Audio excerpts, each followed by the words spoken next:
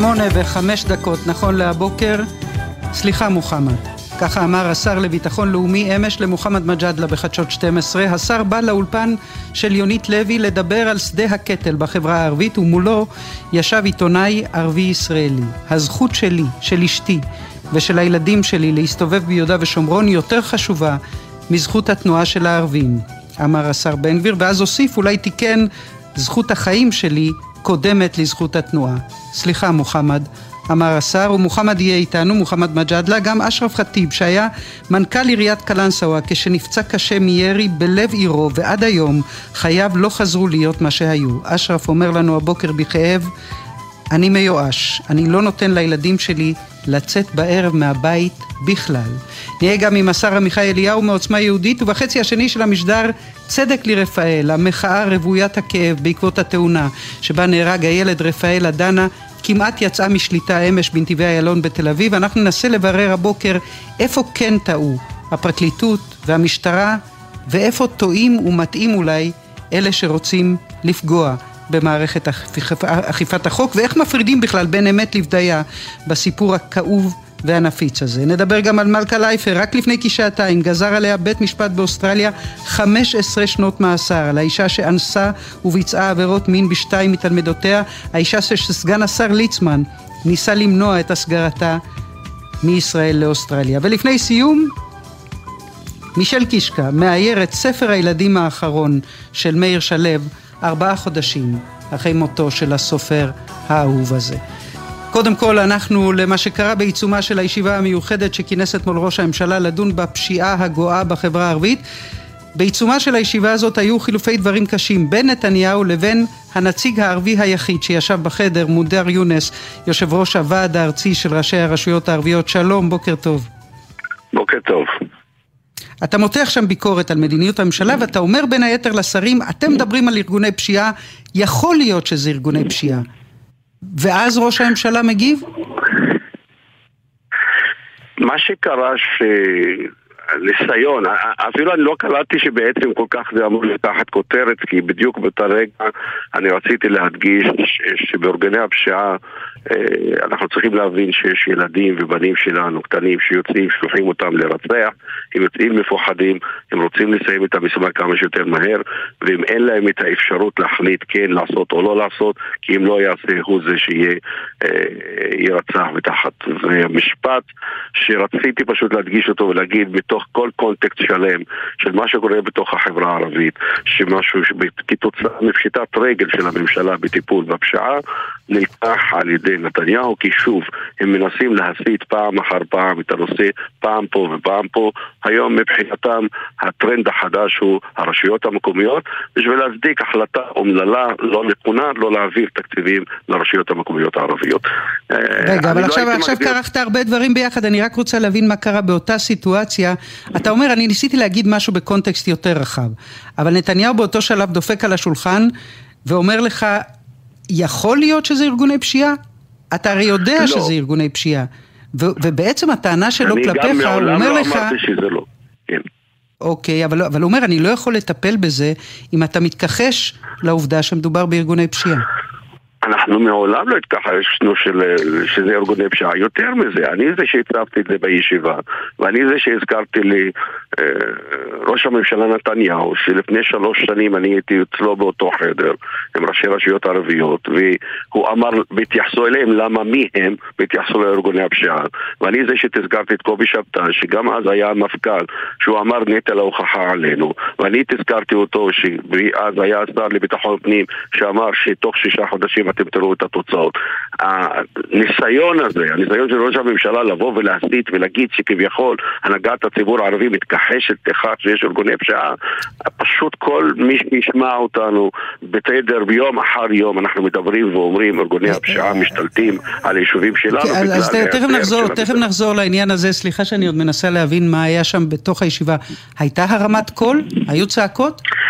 האמת, הרמת הקול הייתה שלי מתחילת הדרך, ולזכותם יאמר בהתחלה הם הבינו, כי אני דיברתי מכאב, אז אני באתי מההלוויה של המנוח שייח עבד הרחמן קשוע, מנכ"ל עיריית טירה, ואני סיפרתי לו שפשוט אני מגיע מהלוויה, אני לא הספקתי ללכת לחברי וסם עומר שבן אחיו נרצח, ראש מועצת טובה זנגריה. אני עטה בומדגם ברמת ביטחון 6, ראש עיריית רהט לא מצליח לקבל הגנה של המשטרה כי אין שוטרים שיספקו את זה ואין חברות אבטחה שרוצה לעשות. אני ניסיתי להעביר לממשלה הזו, האטומה הזו, שכל הניסיונות האלה, העלובים האלה של רוצים לכנסות על פשיטת הרגל ופעם שיתוף ופעולה ואיפה אתם והכל, שלא יסיטו את הדברים למקומות שמנסים פשוט לעשות את זה. זה השיח. אגב, אני מנסה להבין, ועוד דבר, ואתה אומר ראש הממשלה דווקא היה רגוע ולא צעק, אבל אני רוצה להבין משהו ברמת ראש הממשלה צעק בתגובה למשפט הזה בשלב מסוים, אחר כך אני המשכתי לדבר. הניסיון פשוט לקחת את כל הרעיון הזה שכאילו היה חילופי או צעקות ביני לבינו, זה לא מה שיש, מה שעלוב מכל הסיפור הזה. לא, אבל אתה אומר כן, גם בשלב מסוים אתה הרמת קול והוא הרים קול, ובישיבה הזאת אני רק רוצה להבין עוד משהו ברמת הפרוצדורה. בשלב ראשון בכלל לא הוזמנת לישיבה. ברמת הפרוצדורה, אני לא, בשלב ראשון לא הוזמנתי, אני כן חבר קבוע בוועדת השרים לעניין החברה הערבית, ממנה הוחלט להקים את הוועדה לעניין מלחמה באלימות, אני לא חבר קבוע בעניין הזה, אני לא הוזמנתי וכאשר שאלתי אז הזמינו אותי, כאשר אני הגעתי הוצאה לי שאני אגיד כמה מילים ובזה אני אסיים, אמרתי אני הגעתי מרחוק רק בשביל להקים, אני הספקתי עם הדיבורים שלי, ואז אמרו שתחילת הישיבה אתה לא תהיה כי היא כנראה מסווגת, אחר כך אתה תיכנס, תשמע, תתווכח ותגיד לשרים מה יש לך ויגידו לך. ישבתי בחוץ, נכנסתי, ביקשו ממני שאני אשמיע דבריי, השמעתי את הדברים, אכן בטון גבוה, העברתי אותם, רציתי להעביר את המסרים ולא התווכחתי, פשוט העמדתי את הממשלה וראש הממשלה בפני האמת שאין בכלל דיין, אין בו טיפול בעניין הזה, וככה זה היה. סיימתי את הדברים שלי. ואתה יוצא מהחדר ונכנס לאוטו ונוסע בחזרה הביתה לערערה, ואתה אומר לעצמך, יש בכלל סיכוי שמישהו פה יצליח להשתלט על האירוע, גם הממשלה, גם המשטרה, גם קובעי המדיניות, וגם אתם בעצמכם, יש איזשהו סיכוי שהדבר הזה איכשהו יירגע? אני בדרך כלל איש רציונלי ולא אמוציונלי, לא נותן אמושן. אבל אני ארשה לעצמי להגיד לך מה היה. כאשר אמרתי את הדברים, וזה היו דברים מכאב, לזכותם יאמר של כולם, כל הזמן הייתה דממה. הרגשה שלי שפתאום נופל האסימון. זו הייתה הרגשה, ולכן אני מנסה פשוט להסביר שכל הנקודות האלה, כל הוויכוח הזה שמנסים, זה לא העיקר. אולי זה לקח איזשהו דקה, 2 דקות שעלה, אבל מה שהיה באמת זה הדברים שאני אמרתי. ואני עזבתי והלכתי כמו, והייתה בי תקווה שאולי באמת נפל האסימון, והמתנתי לראות מה ההחלטות שהתקבלו, וכאשר שמעתי שבעצם שום דבר. ואותו ויכוח רק היה חשוב פשוט להציג שכביכול מה שקורה בחברה הערבית בארגוני הפשיעה זה רק בתוך הרשויות המקומיות, כאילו זה העיקר. ופתאום נפל הסימון שיש בחירות ברשויות המקומיות וצריך לשים לב. הבנתי פשוט שעדיין אין מצפן לממשלה הזו. והמצפן, כך הכל, הם בוחרים נושא כותרת פה, כותרת שם, אבל טיפול אמיתי בפשיעה בתוך החברה הערבית. ולכן אני, אחרי ששמעתי את הסיכום, ואחרי שאני שומע את הדברים, אני יצאתי, לא אגיד מדוכדך הכל, כי אני לא יודע איזה דרגת דכדוך אנחנו עוד יכולים לרדת, אבל אני פשוט מבין שהמצב הוא שמבחינתנו מה שאמרו כל המנהיגים וכל התושבים שלי, צריך להוביל לכך שתשתנה הנוסחה. היום הנוסחה של המדינה, של הממשלה הזו, שמה שקורה בחברה הערבית הוא לא רלוונטי שיתבססו בדמה. אנחנו הנוסחה אומרים להם דבר כזה, לא תהיה פתיחת שנת לימודים, לא בגלל שאנחנו רוצים להעניש תלמידים שלנו, בגלל שאנחנו לא יכולים. המועצות שלנו, הרשויות המקומיות, יהיו סגורות מבחינה זו.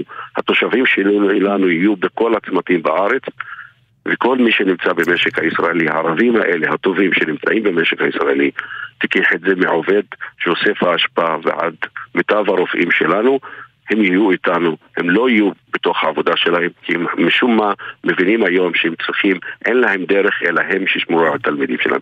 שהמדינה, הממשלה, תמודד עם ה-20% האלה, שפשוט ונראה אותך היא עושה. לא נפל האסימון, אנחנו רוצים לתת הנוסחה, לגרום להם שיפול האסימון הזה. נדמה לי שהדברים ברורים, אנחנו נסתפק הבוקר בדברים האלה. מודר יונס, ראש הוועד של הרשויות הערביות המקומיות, ראש מועצת ערערה, תודה שהיית איתנו הבוקר. ועכשיו אנחנו עם מוחמד מג'אדלה, איש חדשות 12 ורדיו נס. שלום מוחמד, בוקר טוב. שלום, בוקר טוב. הזכות שלי, של אשתי ושל הילדים שלי להסתובב ביהודה ושומרון יותר חשובה מזכות התנועה של הערבים. זכות החיים שלי קודמת לזכות התנועה. ככה אומר השר בן גביר אתמול באולפן חדשות 12 ליונית לוי ולך, ומוסיף, סליחה מוחמד, אבל זאת המציאות. הופתעת? האמת להגיד לך את האמת, כן, הופתעתי. הופתעתי בגלל שני דברים. קודם כל כי בן גביר מפנה את זה אליי, והוא אומר לי הערבים, והוא במובן הזה מתייחס גם לערבים אזרחי מדינת ישראל וגם כנראה לפלסטינים, שבמצב הזה, הרי אני אזרח מדינת ישראל צריך להיות דומה לו, אבל מבחינת בן גביר כל הערבים אותו דבר. אז זה היה הדבר הראשון. הדבר השני, שהוא יותר מפתיע מבחינתי, שהוא באמת אומר בפה מלא שמבחינתו עליונות יהודית זה דבר לגיטימי, ועל דברים כאלה אי אפשר לא להיות מפתעים, אבל זה בן גביר, זה מדינת ישראל 2023. אתה יודע, אם רוצים בכל זאת לעשות פרשנות שקצת מקלה איתו, אז הוא אומר חופש התנועה פחות חשוב מהזכות לחיים. אז זהו, הוא אמר, היה שם שני חלקים. קודם כל הוא אמר שחופש התנועה שלו יותר חשוב מחופש התנועה של הפלסטינים או של הערבים.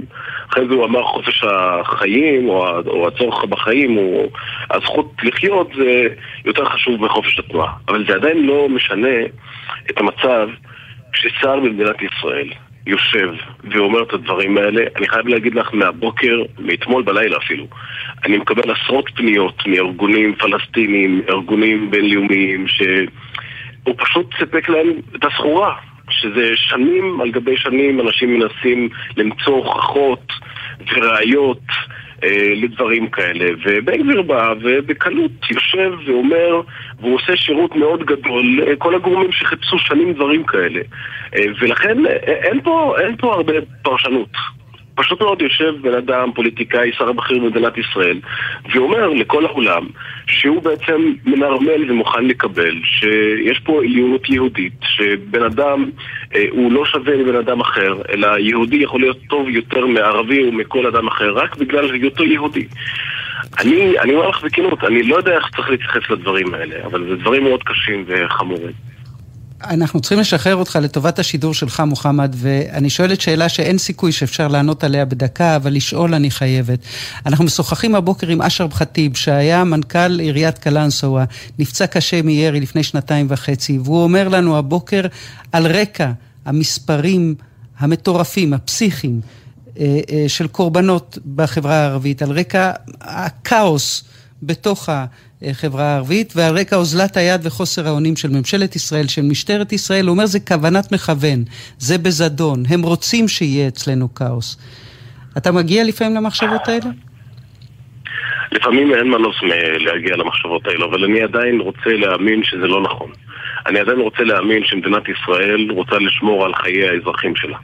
אני עדיין רוצה להאמין שגם השר איתמר בן גביר, שהורשע בתמיכה בטרור ובגזענות נגד הערבים, גם הוא כשהגיע לתפקיד עדיין רוצה לשמור על חיי ועל חיי המשפחה שלי. אבל יחד עם זאת, אני מסתכל באמת על מה שהממשלה הזאת עושה, או במילים יותר מדויקות לא עושה, ואי אפשר להתנער מהמחשבה הזאת שיש שם אנשים שיושבים בממשלה הזאת ולא אכפת להם בחיי אזרחי מדינת ישראל. זאת המציאות, אין מה לעשות. ועדיין אני רוצה להאמין שזה לא המצב. אבל אם אנחנו מסתכלים ורואים 157 נרצחים, אנחנו רואים את כל מה שקורה בעניין הברחת הנשק וחוסר המשילות, עד כמה באמת המשטרה מזלזלת בחיי האזרחים ולא מנסה אפילו לפתור את הבעיות, אין מה לעשות. יש שם אנשים שיושבים, אנחנו ראינו גם במספרים, כשהממשלה רוצה והמשטרה רוצה, אפשר לעשות את זה. זה מה שעשתה הממשלה הקודמת עם כל הביקורת שהיה עליה, וזה מה שהממשלה הזאת לא עושה. פשוט מאוד. מוחמד מג'אדלה, חדשות 12, רדיו נס, תודה שהיית איתנו הבוקר מוחמד, להתראות. תודה רבה. עכשיו אנחנו עם שר המורשת, עמיחי אליהו, איש עוצמה יהודית, שלום, בוקר טוב. בוקר טוב, חודש טוב. חודש טוב גם לך. אתה גם חושב, השר אליהו, שחופש התנועה שלך, או של איתמר בן גביר ואשתו, חשובים מחופש התנועה של הערבים? אני חושב שחופש התנועה של מי ששומר חוק ומכבד את החיים של אזרחי ישראל חשוב יותר ממי שלא מכבד את החיים של אזרחי מדינת ישראל. ובהחלט כשאנחנו עומדים בשאלה מוסרית, למי אני נותן יותר חופש, למי שמסכן את החיים, למי שמייצר פיגועים, למול מי שמנסה לשמור על שפיות, אז אני מעדיף את מי שמכבד את החיים של האחרים. בכל מקום כזה שיהיה לי חשש, שיהיה לי שאלה ביטחונית מסוימת, אז אני מצמצם, זה לא רק אני עושה את זה, עושים את זה בכל המדינות בעולם. כשיש מקום שבו יש סכנה מסוימת מאוכלוסייה מסוימת, אז עושים שם בידוקים ביטחוניים, למרות שזה כאילו מצמצם את חירויות הפרט של אנשים מסוימים. ואתה אומר, אוכלוסייה מסוימת במקרה שלנו, קרי האוכלוסייה הערבית. אוכלוסייה של אנשים שכרגע מסיתים ואומרים בפה מלא שהם רוצים לפגוע בחיים של אזרחי מדינת ישראל. הזכות לחיות יותר חשובה מהזכות של בן אדם, לא יודע מה, גם לנסוע בצורה חופשית. אנחנו עושים את זה, למה עושים בידוקים ביטחוניים בשדות תעופה? אנחנו מצמצמים את הזכויות של הפרט על מנת שאנשים יוכלו לחיות. זה נראה לי הגיוני, נראה לי מוסרי, הכי טבעי שבעולם. ואנחנו עכשיו מדברים, כרגע שנינו מדברים כמובן על הטרור והפיגועים ביהודה ושומרון, אבל הנושא שעלה לכותרות אתמול הוא כמובן הנתונים המדאיגים של הפשיעה בחברה הערבית. יצא לך לראות את מאמר המערכת של עיתון הארץ הבוקר? לא, אני לא קורא עיתון שתפקידו רק להסית ולפלג. כן, את לא בטוחה שזה ירגש אותך לדעת שהכותרת של מאמר המערכת היא לפטר מיד את בן גביר, והאמת היא שמצטטים שם גם את יושב ראש המחנה הממלכתי בני גנץ, שקרא אתמול לנתניהו לפטר את השר לביטחון לאומי, כל דקה שעוברת היא פצצה מתקתקת. הוא אמר, כל עוד נתניהו משאיר את בן גביר בתפקידו, זה כבר העיתון אומר, המסר לאזרחים הערבים ברור, מצידנו תמותו. וכמו שאמרת, אני לא מתרגש מהכותרת של עיתון הארץ. אני חושב שמה שקורה היום בחברה הערבית זה הפסיקו לתת אקמול. הפסקנו לתת אקמול ולהעלים עין ממה שקורה בחברה הערבית, ואנחנו מטפלים בפועל במה שקורה, וכיוון שאנחנו מצמצמים היום את האפשרויות של הפשיעה בתוך החברה הערבית, אז יש שם כאוס, והכאוס הזה יוצר את מה שאנחנו רואים היום. במשך שנים מדינת ישראל העלימה עין מפשיעה בחברה הערבית. אנחנו, כל ממשלות ישראל לדורותיהם, נתנו לאלימות שמה לחגוג, להסתה במערכת החינוך שמה לחגוג. זה שילד, אני שואל אותך אילנה, זה נשמע לך הגיוני שיורים בחתונות? איזה חברה מאפשרת לעצמה, ואני אומר, דווקא ערביי ישראל, בכל העולם כולו, בכל ערבים ומוסלמים, יש משילות, יש היגיון. מי נותן לילדים לנסוע? והעובדה שאין משילות היום, לחובתו של מי היא נזקפת? לחובתם של הקורבנות או לחובתה של הממשלה? לחובתם, זה קורבנות. יש פה חברה שמכילה בעצמה את הסגנון האלים הזה שלא מכבדת את החוק. זה מערכת חינוכית. הרי מערכת משטרה בכל מדינה מתוקנת היא תופסת נתח מאוד קטן שהוא מחולק, שהוא בנוי על הרתעה, אבל רוב המערכת האזרחית בנויה על מערכת של חינוך. אנחנו מחנכים את הילדים לשמור על חוק, אנחנו מחנכים את הילדים לא לנהוג באוטו בפחות מגיל, ונגיד לרגע לצורך הדיון של, אני זורמת איתך שר אליהו, נניח של 50, 60, 80, 90% מהאחריות, אני אומרת איתך 60, 90, 95% מהאחריות, שנייה, אני אתן לך להשלים אותו, נניח שאחוז ניכר מהאחריות נופל על כתפיה של החברה הערבית עצמה, כשלים בחינוך, בתרבות, באופן שבו מתמודדים עם הבעיה בתוך החברה הערבית.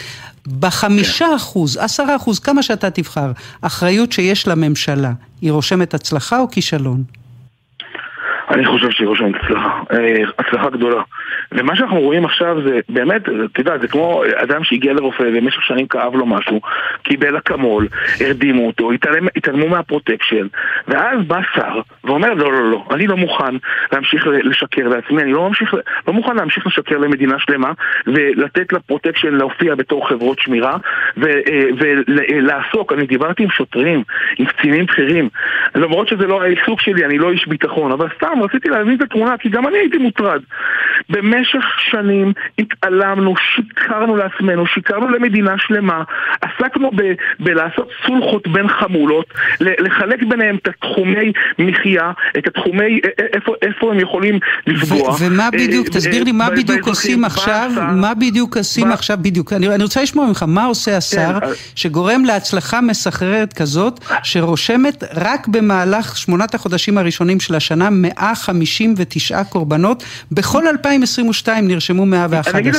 אתה אומר הצלחה, על מה אתה מתבסס? אני אומר, ההצלחה היא זה שאנחנו כרגע מציפים את הבעיה, שאנשים מבינים שצריך לעשות פה שינוי, שאנחנו לא מוכנים לתת אקמול, ואת יודעת, כמו חולה שמתחילים לטפל בו, זה כואב בהתחלה.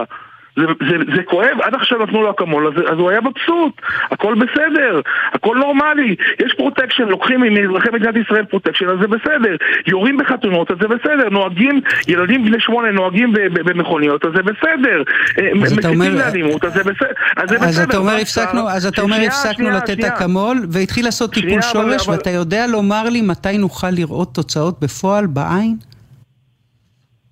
קודם כל אני אתפלל שכמה שיותר מהר, ואני חושב שהדרך להגיע לזה היא דרך משולבת. אנחנו צריכים פה, לפחות בעיני רוחי, אתה יודע, אני שר המורשת, לא שר ביטחון לאומי, בעיני רוחי יש פה שלוש מערכות. מערכה ראשונה זה באמת המערכה החינוכית, ופה אנחנו באמת, אסור לנו להיכנס פה לקרב מול החברה הערבית. צריך לקחת את הכוחות החיוביים בתוך החברה הערבית, ויש שם הרבה שאנחנו הרדמנו אותם, שאנחנו לא נתנו להם גיבוי, שאנחנו לא נתנו להם כוח, לתת להם כוח להתחיל לשנות את מערכת החינוך בתוך החברה הערבית. הדבר השני, אנחנו בהחלט צריכים לקחת קצינים, אנשי מקצוע, שלא משקרים לציבור, שיודעים גם להסתכל על המציאות בעיניים, וזה מה שעושה עכשיו השר איתמר בן גביר. ודבר שלישי, והוא לא פחות חשוב, המערכת של המשטרה לא יכולה, ראינו כולנו שעכשיו עצרו עבריין של פרוטקשן, ובית המשפט שחרר אותו. המערכת הזאת צריכה קומה שלישית, והקומה השלישית זה ההשלמה של מערכת בתי המשפט. כשמערכת בתי המשפט לא נותנת את הגב ולא נותנת תמיכה לרוח של הממשלה, אז אנחנו נמצא את עצמנו נלחמים מול תחרות רוח, עוצרים אנשים, עוצרים אנסים, והם מקבלים ואתה אומר חינוך, שיטור ומערכת בתי המשפט. אנחנו נפנה אותך לשתות מים, גם בגלל שאנחנו צריכים לסיים, וגם כי אתה חייב דחוף מים. השר עמיחי אליהו, שר המורשת, תודה שהיית איתנו הבוקר. בוקר טוב. חודש טוב לכולם, שלום שלום. להתראות, כל טוב.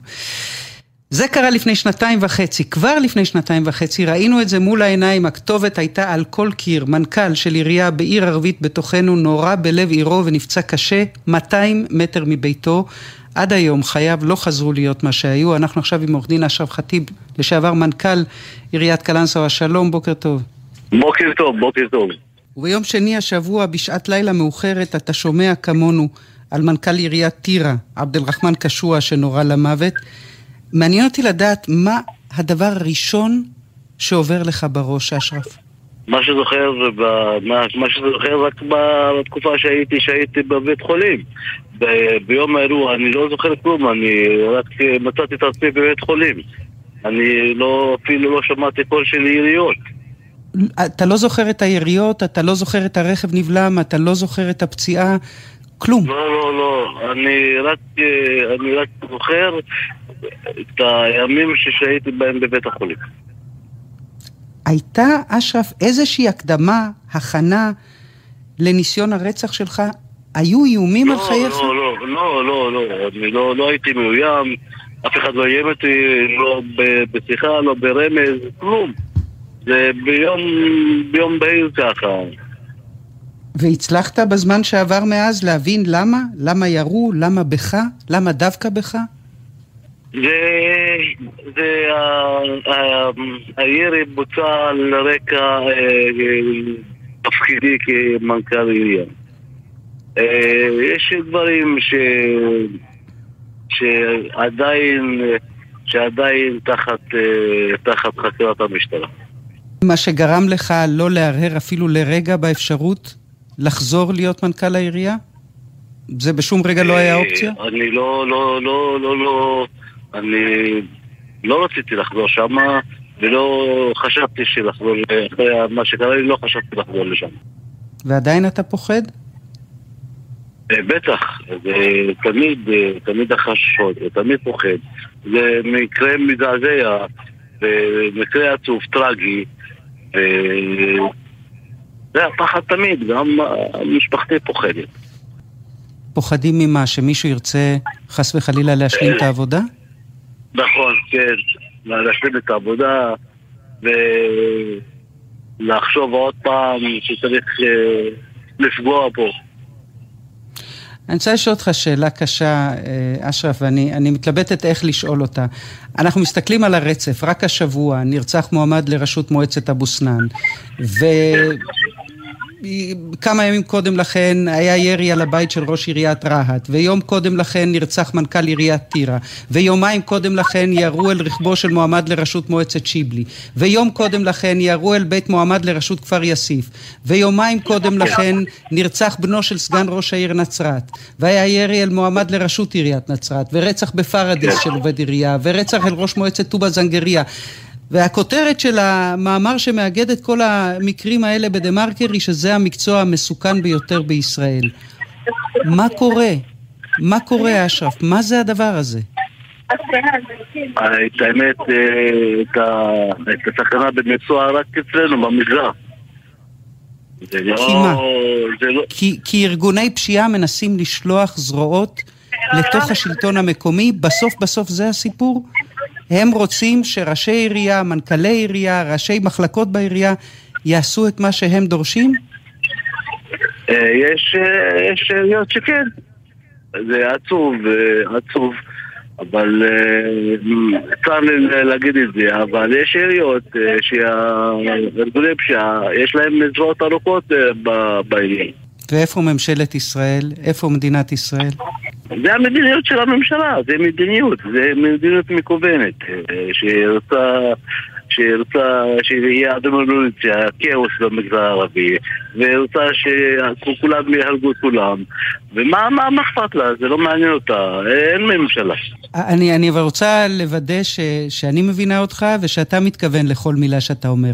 אתה אומר לי, אילנה, זה לא מחדל, זה כוונת מכוון. זה מה שהם רוצים להשיג, כאוס בתוכנו, בתוך החברה הערבית. נכון. ועכשיו יש את השר החדש שאני חושב שלא אכפת לו שפלוני ירד את פלוני, לא אכפת לו. זה לא מזיז לו. אדרבה, הם מצוחקים על המצב הזה והם מכוונים לשם. יש מדיניות פשיעה, יש מדיניות של הריקה, יש מדיניות של העברה, זה הכל מקוון. ואני מצטער ומלגד שזה, שמדיניות גזענית, קרדה, זה רק גזענות. רגע, אבל בכל זאת יש עוד שאלה שאני חייבת לשאול בהקשר הזה. הממשלה בטח לא עושה מספיק, המשטרה חסרת אונים, אתה טוען שיש פה משהו יותר גרוע ממחדל, שיש פה כוונת זדון, אבל החברה הערבית, אשרף, כן בודקת את עצמה? מה קורה בתוכה? את האמת, אני לא רוצה להגיד שכל האשמה רק על הממשלה, אבל זה בנתח הגדול שהאשמה נופלת על הממשלה. תשמעי, יש הרבה סיבות שאנחנו מדרדרים למצב. למה אצלנו השכנים בכפר יעבד, בעולש, בכפר יונה, אין כמעט פשיעה? כי שם חיים, יש איכות חיים שם. אני משנתיים, אני זועק לשמיים, תעדכנו אותי בחקירה, תגידו לי, אבל לפחות מסמך אחד. יש לי מסמך, אני צריך מסמך לבסות את הזכויות שלי בביטוח לאומי. פניתי גם לשר לביטחון פנים, גם לעוזר שלו, ואף אחד לא שומע. אז המילה הכי מתאימה לתאר את כל מה שאתה אומר לי, ייאוש? אתה פשוט מיואש? ייאוש, כן, ייאוש. בדיוק, ייאוש. אנחנו כולם, כל המשפחות, כל ההורים, מפחדים. מה, אין ביטחון? אין ביטחון לאף אחד. כולנו חתנים לרציחות, לגל הרצח הזה. כשאתה אומר כולנו ההורים מודאגים, זה אומר ברמה הכי פרקטית שכשהילד שלך יוצא בערב מהבית, או כשהילדה יוצאת לקנות משהו? אני לא אומר שלילד שלי לצאת בערב, וגם ביום, כל 5 דקות אני מתקשר אליו. אז מה יהיה? צריך ככה לבוא עם החלטה שאנחנו צריכים להשקיע, אנחנו צריכים באמת לעשות. אין כוונה. עצוב. עורך דין אשרם ח'טיב, מאוד עצוב. אני מאוד מודה לך על השיחה הזאת, ואני מאחלת לך כל טוב. תודה רבה, אשרם. תודה רבה.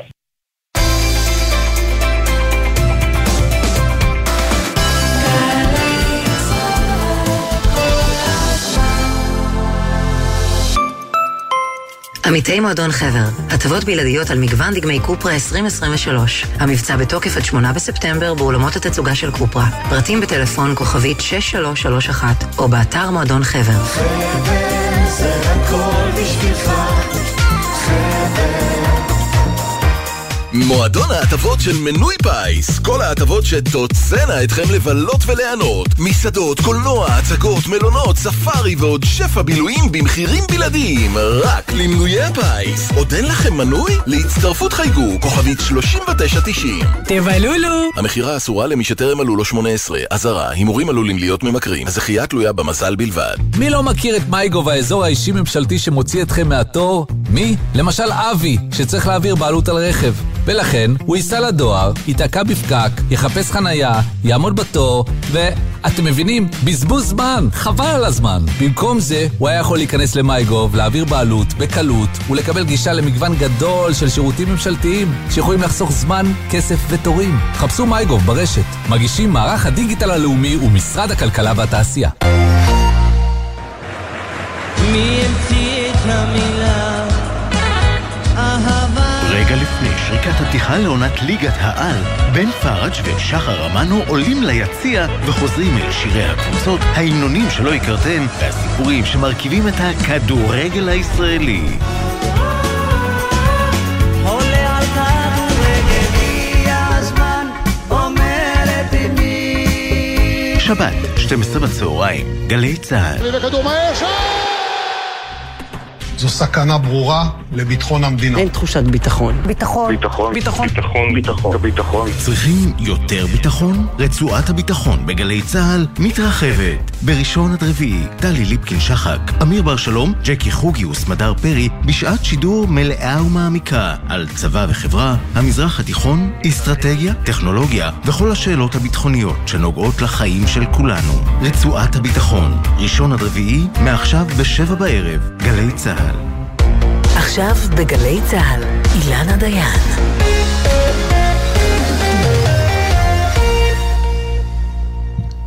שמונה 38 נכון להבוקר, ואנחנו רוצים עכשיו לנסות להבין בזהירות איך הפכה התאונה הטרגית, תאונת הפגע וברח שבה נהרג הילד רפאל אדנה בן 4, איך הפך האסון הזה לאירוע נפיץ וטעון כל כך, איפה טעו המשטרה והפרקליטות, איפה צדקו, ואולי פגשו סנטימנט ציבורי שלא בהכרח מבוסס על עובדות מוצקות. אמש בקפלן, המחאה כנגד ההתנהלות של המערכת בסיפור הזה נגמרה עם 10 עצורים, שוטר שנדקר ונפצע בינוני, מאות מפגינים זוהמים שהפרשה הזאת פגשה אצלם מטענים עמוקים של זעם ותסכול. אנחנו עכשיו עם טיגיס תסמה, שלום, בוקר טוב לך. בוקר טוב אילנה, מה שלומך? אני בסדר, אני רוצה לשמוע עלייך, את ירושלמית, את בת 22, השתחררת לפני כחצי שנה מצה"ל, היית קצינה בצבא, ואתמול את יוצאת לקפלן להפגין קימה. מה משגר אותך לשם? דבר ראשון, התסכול הגדול הזה של לראות ילד בן 4 שנהרג, נרצח, ואין תשובות למשפחה, בעיקר בגלל שחיתות. זה העיקר שיצאנו, אנחנו סך הכל רוצים צדק, סך הכל רוצים לראות מה באמת קרה, מה אפשר לעשות בנוגע לעניין, ולא לסלף דברים ולטייח. אבל אני רוצה להקשות עלייך טיפה, טיגיסט, כי מה עם העובדות קצת אחרות? את משתמשת במילים רצח ושחיתות. מה אם מתברר לך שהאימא נהגה באוטו, אבל הבת שלה, אותה רופאת שיניים שבינתיים הושחתה, הקליניקה שלה בכלל לא הייתה שם? מה אם מתברר לך שהתיק נסגר נגד הבת כי היא באמת לא הייתה שם, אבל האימא כן תואשם בהפקרה? מה אז תגידי? אז איך זה הגיוני שדוח משטרתי משתנה 3 פעמים? אם קורה סיטואציה שהבת לא נהגה, אז היה אמור להיות כתוב מלכתחילה. איך קורה שהגרסה משתנית ככה, בצורה שהיא כל כך מהירה? וזה לאו דווקא שעניין של מילים קשות, אנחנו מדברים באמת את התסכול שיש. התסכול על מה? זה מה שאני מנסה להבין, התסכול, זהו, אני מנסה להבין את התסכול ואת התחושה שלך שמה, תגיס, שכל הפרשה הזאת הייתה נראית אחרת, אילו הפוגעת לא הייתה לבנה והקורבן לא היה שחור, אני בכוונה מנסחת את זה ככה? זה היה נראה אחרת אם הפוגעת לא הייתה מגיעה ממעמד שהוא מאפשר לה באמת לשנות את הדברים שהראו בתיק המשטרתי מלכתחילה. זה לאו דווקא עניין של גזענות. כן, יש פה בסוף עניין של גזענות עם המשטרה, זה אין שום ספק. אבל מלמעלה, מבחינת ההחלטות, מבחינת התיק, זה מדובר בשחיתות. כי אם זה מישהי שהיא עמידה והיא מסוגלת לעשות את הדברים האלה, באמת, היא כרגע בחול. איך זה הגיוני שאחרי 4 חודשים אני עובדת במקום עם אנשים שהיא לא עצורה? היא לא עצורה, אפילו לא לקחו את הסבא לחקירה, לא באמת התעמקו בעניין. זאת אומרת שזה לא היה מספיק קריטי ולא היה מספיק חשוב. אני רוצה להאמין שזה לא בגלל צבע העור של רפאל, אבל שוב, העובדות מדברות בעד עצמן. ומעניין אותי לשמוע עוד משהו, כי שוב, יכול להיות שאת יודעת שהעובדות, ואני אומרת את זה בין היתר על סמך כתבה מאוד נרחבת אתמול של ג'וש בריינר בעיתון הארץ, על הפער בין העובדות שהתפרסמו ברשתות, כולל למשל לגבי גביית העדות מהסבא, שכן נגבתה העדות כבר ביום התאונה, ואחר כך הושלמה החקירה, אבל אני רוצה להבין משהו לגבי התחושה שלך. את יוצאת להפגין אתמול באותו מקום שבו בכל מוצאי שבת יוצאים להפגין לטובת הדמוקרטיה הישראלית, בתמיכה במערכות האכיפה ומערכות שלטון החוק, ואת מרגישה שאין שום קשר בין ההפגנות האלה להפגנה שלך אתמול? אני חושבת שקודם כל אם לא יהיה את הזכות הבסיסית לחיי אדם וצדק, אין מה לדבר בכלל על דמוקרטיה. אנחנו מדברים על דברים שהם יותר מדי גדולים, שאת הבסיס, שאת הכבוד לבני אדם כאנשים אנחנו לא מחזיקים. אנחנו מסתכלים אחד על השני, התגובות שהייתי שומעת ברחוב, בגלל זה שונאים אתכם, בגלל מה? בגלל זה שאני עומדת ואני רוצה צדק בשביל רפאל? זה לא משנה, תצא, אתה כבר עומד בכביש, אז תצא ותפגין איתנו, תצא ותצעק. מה זה בגלל זה שונאים אתכם? בגלל זה אתם מנדים את כולם. כי אנחנו מרגישים שאנחנו יכולים רק לפנות לאחד לשני, בעם שלנו. אבל זה בעייתי, מבינה? שככה... לא, אני עדיין לא מבינה. אני רוצה להבין איפה את אישית הרגשת את זה. הרגשת ש... איך אמרת לנו אתמול בערב? שבשביל שיהיה מישהו למעלה צריך להיות מישהו למטה. נכון, ואני באמת מנסה להסתכל על החיים כמה שיותר ריאלי, ובסוף כדי שיהיה מעמד עליון, אנשים שהם במעמד יותר עליון ממישהו אחר, צריך להוריד מישהו אחר. ולצערי כרגע זה בני העדה האתיופית, אם זה היה בעליות של עדות המזרח, אם זה היה בעליות אחרות, כרגע הכי קל זה לבוא לעדה האתיופית, כי אנחנו יודע שהיא מאוד נחמדה, מאוד מכבדת, מאוד רוצה לעשות את הדברים, ובסוף המשפחות שלנו וההורים שלי עלו לפה בשביל להגיע לארץ ישראל, לא בשביל שום דבר אחר. אבל אני בכל זאת, אני מקשה עלייך עוד פעם אחת, טיגיסט. כן. כי השאלה אם את יכולה להביא בחשבון את האפשרות שיש פער בין התחושה שלך, שאני בטוחה שהתחושה הזאת יושבת על ניסיון חיים ועל תסכול ועל כעס ועל זעם ואפילו ייאוש בנקודות מסוימות, לבין העובדות. תראי את העובדות בתאונה שבה נהרג הילד ארי נשר לפני כמה שנים. הוא רכב על אופניים, ושחקן כדורגל יצחק אספה פגע בו, ככל הנראה בלי כוונה, והפקיר אותו, ועמד לדין על הפקרה.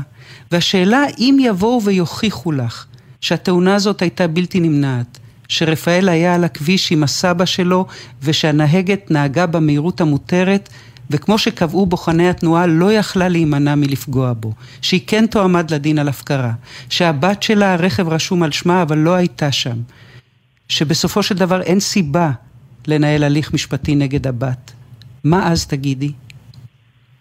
גם אני, ואני מאמינה שגם המשפחה של רפאל, שנינו רוצים צדק. אם זה העובדות, וזה מה שזה ידבר, אין שום בעיה. אבל זה לא הגיוני ש4 חודשים, הסיפור הזה לא מדובר בכל מקום. הגרסה המשטרתית משתנית.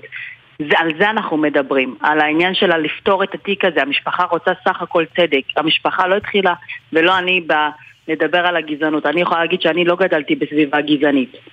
אני לא גדלתי בסביבה אבל את אומרת שהתחושה שלך היא שצריך שיקרה הרבה בשביל שיעשה צדק כשהקורבן הוא ילד אתיופי או מהעדה האתיופית. וכשהנאשמת היא מישהי מהמעמד שיכול לאפשר לה לטייח את הדברים. יש פה הרבה גורמים. אנחנו נסתפק בדברים האלה. תודה שהיית איתנו הבוקר, שיהיה יום טוב. תודה לך. תודה לך. ועכשיו אנחנו אני גם, תודה רבה לך. אנחנו עכשיו עם משה כהן, לשעבר דובר משרד המשפטים, היום יועץ תקשורת שעוסק בניהול משברים. שלום משה, בוקר טוב. בוקר טוב אילנה. תשמע, אתה שומע את טיגיסט שהייתה אתמול בהפגנה, ואת הכאב שלה ואת הכעס שלה. אני שומעת מצד שני את עורך דין שמעון לוי, נציג הפרקליטות, שמפציע בסוף, ומסביר את העובדות כמו שניסיתי עכשיו להסביר גם לטיגיסט. הסיפור הוא משקף לנו בדיוק את האתגרים של העידן המודרני, העת החדשה שבה אנחנו חיים, כאשר אנחנו חיים בעולם של רשתות, וכשאתה חי בעולם של רשתות, תחושות יכולות להפוך להפגנות, ומידע גם כשהוא לא נכון או מסולף או כוזב או לפעמים אפילו מניפולטיבי באופן זדוני, מלובה על ידי אנשים שיש להם עניין ללבות אותו כדי לפגוע, כדי להרוס את התשתיות של מוסדות המדינה. לפעמים גם דבר כזה יכול לקנות אחיזה בציבור, ציבור שהוא ציבור טוב, ציבור אכפתי אבל משוטה. רגע, אבל לפני שהסיפור משוטה, כן, אבל גם אם השורה התחתונה היא כמו זאת שמתאר השבוע עורך הדין שמעון לוי, נציג הפרקליטות, בשיחה אצל קלמן וליברמן ברשת ב', גם אם זה המצב, יכול להיות שבדרך המערכת גררה רגליים ונסחבה ולקח זמן ולא הראו למשפחה את המצלמות ואף אחד לא הסביר באמת, וככה תפחה הפרשה הזאת לממדים האלה? בלי שום ספק את צודקת. יכול מאוד להיות שיש תקלות וטענות גם מוצדקות לפעמים על טעויות אמת שקורות כשמערכת שלמה, שזה משטרה שחוקרת, פרקליטות שצריכה להחליט אם להעמיד לדין, ואחר כך בית משפט שצריך להחליט אם להרשיע. בדרך יכולות להיות 1000 תקלות, כי זה בסוף מערכות של בני אדם, בוודאי שהם טועים. אבל להגיד שיש זדון או שיש כוונה לגמד אירוע בגלל שהנהגת היא איזו אשכנזייה פריבילגית מאוכלוסייה פולנית, whatever, והמנוח זה ילד ממוצא אתיופי, וזה דברי הבל. זה דברים שלא היו, לא נבראו, אני לא מאמין לזה, לא יכול להיות דבר כזה. אבל בכל זאת, כן, אבל בכל זאת, השאלה, משה, אם אתה לא עושה קצת הנחות למערכת. כי אם, כמו שאנחנו מדווחים בינתיים, למשל, יש גם עיקונים של טלפון נייד שאומרים שהבת לא הייתה בזירה. אולי הגיע הזמן לפרסם אותם. אם, כמו שאנחנו מדווחים בינתיים, יש למשטרה ולפרקליטות תמונות ממצלמות הבטחה שרואים שהאימא ככל הנראה לבד באוטו, מכאן שהבת שלה לא הייתה איתה. אתה כדובר לא היית בא ואומר לממונים, לפרקליטים, לאנשים שמנהלים את התיק, חברים, בואו נוציא עכשיו את המידע הזה כדי שהציבור ידע את העובדות. אני אספר לך מה הייתי עושה כדובר. הייתי בא ללשכתו של פרקליט המדינה ומציע לו, אדוני, אתה חייב לשקף לציבור שדרג בכיר בדק את התיק נוכח הטענות הקשות ביותר שעולות בתקשורת וברשתות וההפגנות והסנטימנט הציבורי המאוד חזק ואנשים נסערים. בוא תשקף שעשית בדיקה ומה מסקנותיך. זה אחד, אפשר גם לעשות אפילו תדריך כתבים, מסיבת עיתונאים, להודיע, לעשות סרטון, יש כל מיני דברים. דבר שני, קח את החומרים שאפשר להראות לציבור, לצורך הדוגמה התיאורטית, לדוגמה הטענה שהסבא עמד שם על אי התנועה, לא במעבר חצייה, בקרבה מסוכנת לכביש, ואז פתאום הייתה איזו זליגה של הילד לתוך הכביש, תוך חצי שנייה הוא נדרס. אם יש צילום של זה, בוא תראה, רוצים לראות, לא רק המשפחה, שגם הציבור זה. אבל את יודעת מה הוא היה עונה לי?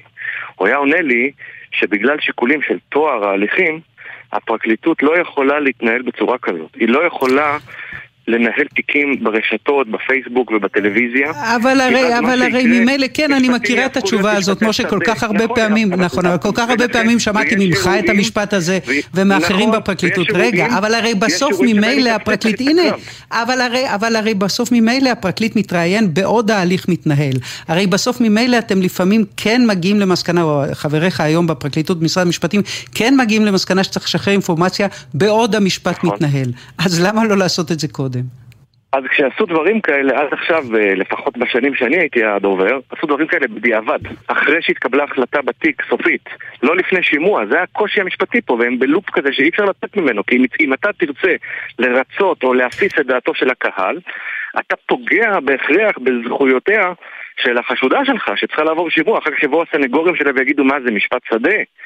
אתם החלטתם מראש זה לא יכול לעבוד דבר כזה. יש פה מתח מאוד מאוד גדול בין הנגישות של הציבור אל הפרקליטות באמצעות רשתות חברתיות, והציבור רוצה מעמד, והציבור רוצה השפעה, והציבור רוצה להביע את דעתו, ויש להם מה להגיד על כל דבר כמעט, וזה בסדר, לבין המגבלות החוקיות שנולדו בתקופות עתיקות.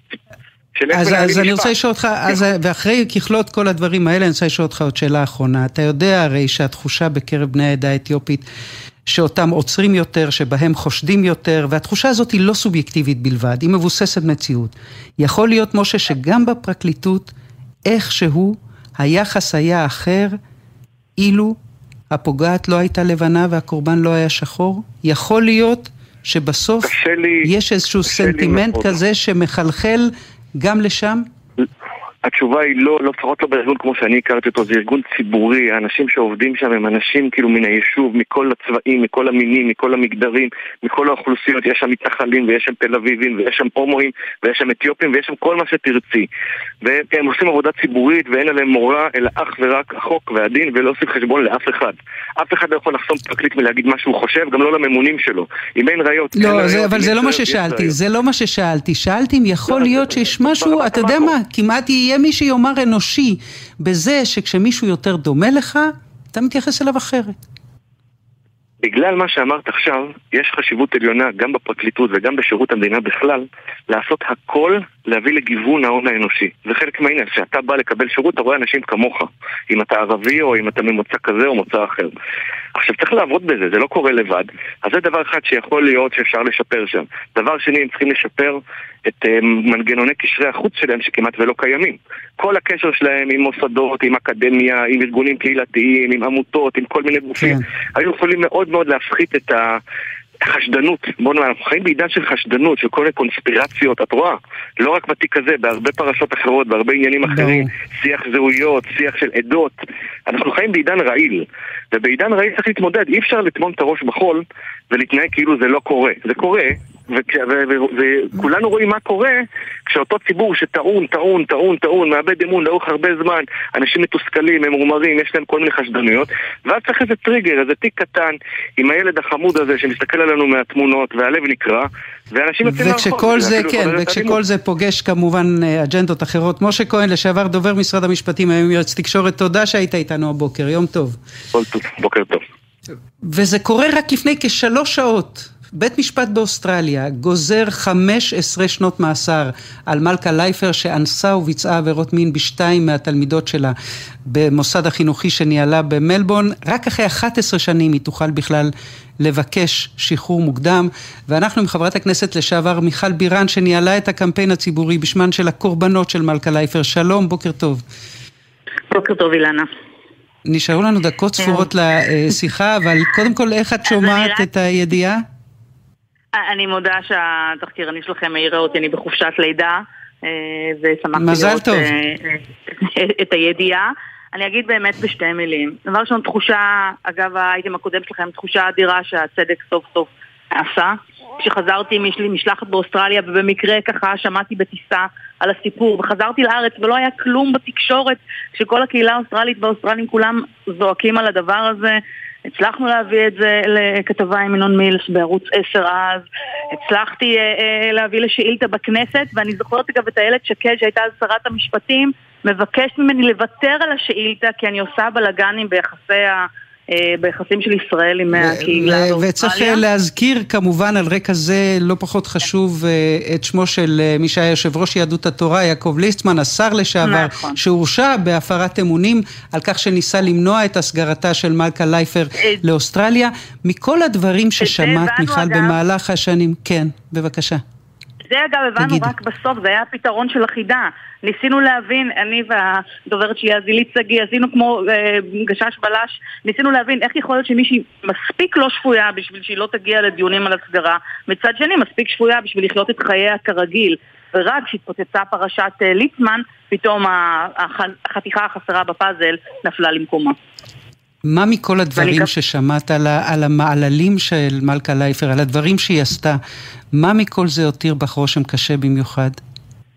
אני חושבת שזה התחושה הזאת באמת של הציידת, שידעה ככה לצוד את הטרף הכי חלש, זה שזקוק להגנה של העדר. היא ידעה לאתר את בנות שמעידות על עצמן, שהן באו משפחה לא בדיוק מתפקדת, שההורים שם לא היו מספיק מעורבים, הידיעה שלא יהיה מי שיגן עליהם, גרמה לה דווקא אותן לצוד ולעלות, זה פשוט שובר את הלב שחושבים על זה. צריך לומר שההרשעה שלה באפריל האחרון היא הרשעה ב-18 מתוך 27 אישומים שהובאו לפני חבר המושבעים, והם הרשיעו אותה בביצוע מעשים בשתי תלמידות שלה במשך 4 שנים, בין 2003 ל-2007, כשהן היו נערות צעירות, ושלוש התלמידות הגיעו לבית המשפט כדי להעיד, ואני לא יודעת, יכול להיות שהן היו שם גם היום לפנות בוקר במעמד גזר הדין.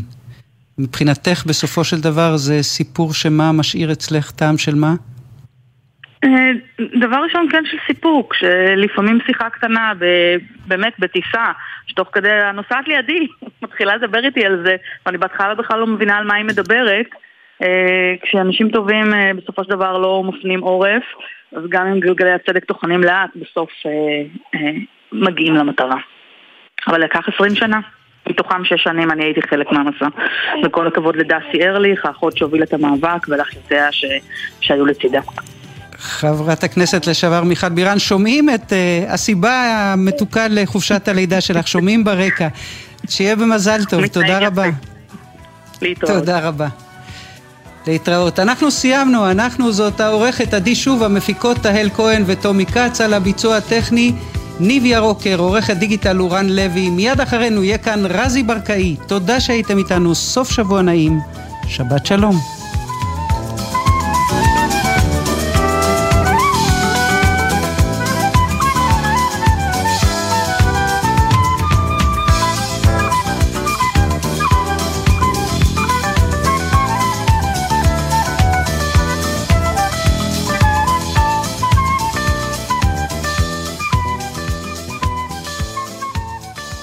בחסות LG InstaView, המקרר בעל טכנולוגיית הנוק-נוק שהופכת את הדלת לשקופה בנקישה, 2 נקישות מכולם.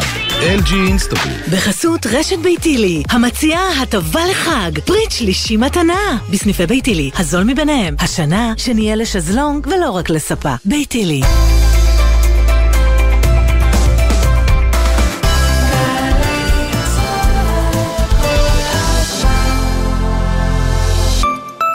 אתם קולטים עובדות ועובדים חדשים בתעשייה ובהייטק. אנחנו מעניקים כ100 מיליון שקלים. אתם קולטים? הרשות להשקעות מקדמת שילוב עובדות ועובדים חדשים באמצעות עידוד העסקה ותמריצים. השנה אנחנו מעניקים כ100 מיליון שקלים במגוון מסלולי סיוע ועד 150,000 שקלים על כל משרה חדשה. ימים אחרונים להגשת בקשות. בדקו את זכאותכם באתר. משרד הכלכלה והתעשייה. מובילים כלכלה אנושית. קאווה, פסטיבל הקפה בשער החדש ירושלים, 22 עד 24 באוגוסט. לפרטים חפשו בגוגל השער החדש. שומעת? זה כאן. דיור בהנחה, תחבורה מעולה, התחדשות עירונית אחראית. איפה אתה? בעתיד? לא, בכפר סבא. חפשו פרויקט הצעירים מעיריית כפר סבא. העתיד מתחיל כאן. איך הם גדלים מהר? היום הוא איתך ברכב בדרך לגן, אבל הופ, עוד רגע אתה לוקח אותו לבקו, לחופה, או תשכח שהוא היה פעם כל כך קטן. אבל כדי שתגיע לשם, יש דבר אחד שאסור לך לשכוח לעולם. אותו ברכב. מה עושים? לא מתעסקים בטלפון הנייד בנהיגה. שמים ארנק או כל חפץ חשוב במושב האחורי. מסגלים הרגלים, כמו שיחה לבן הזוג או לבת הזוג בשעת ההגעה ליעד, או מתקינים אמצעי טכנולוגי. אחרי שיוצאים מהרכב, מוודאים שלא שכחנו אף אחד. הרלב"ד. גלי צהל בפסטיבל ירושלים מזרח ומערב. תזמורת ירושלים מזרח ומערב מארחת תחת כיפת השמיים את אסף אבידן, נוגה ארז ותמיר גרינברג במופע חד פעמי. ניצוח וניהול מוזיקלי מאסטרו תום כהן. שני, 8:30 בערב, בריכת הסולטן, ובשידור חי בגלי צהל. מיד אחרי החדשות, רזי ברקאי.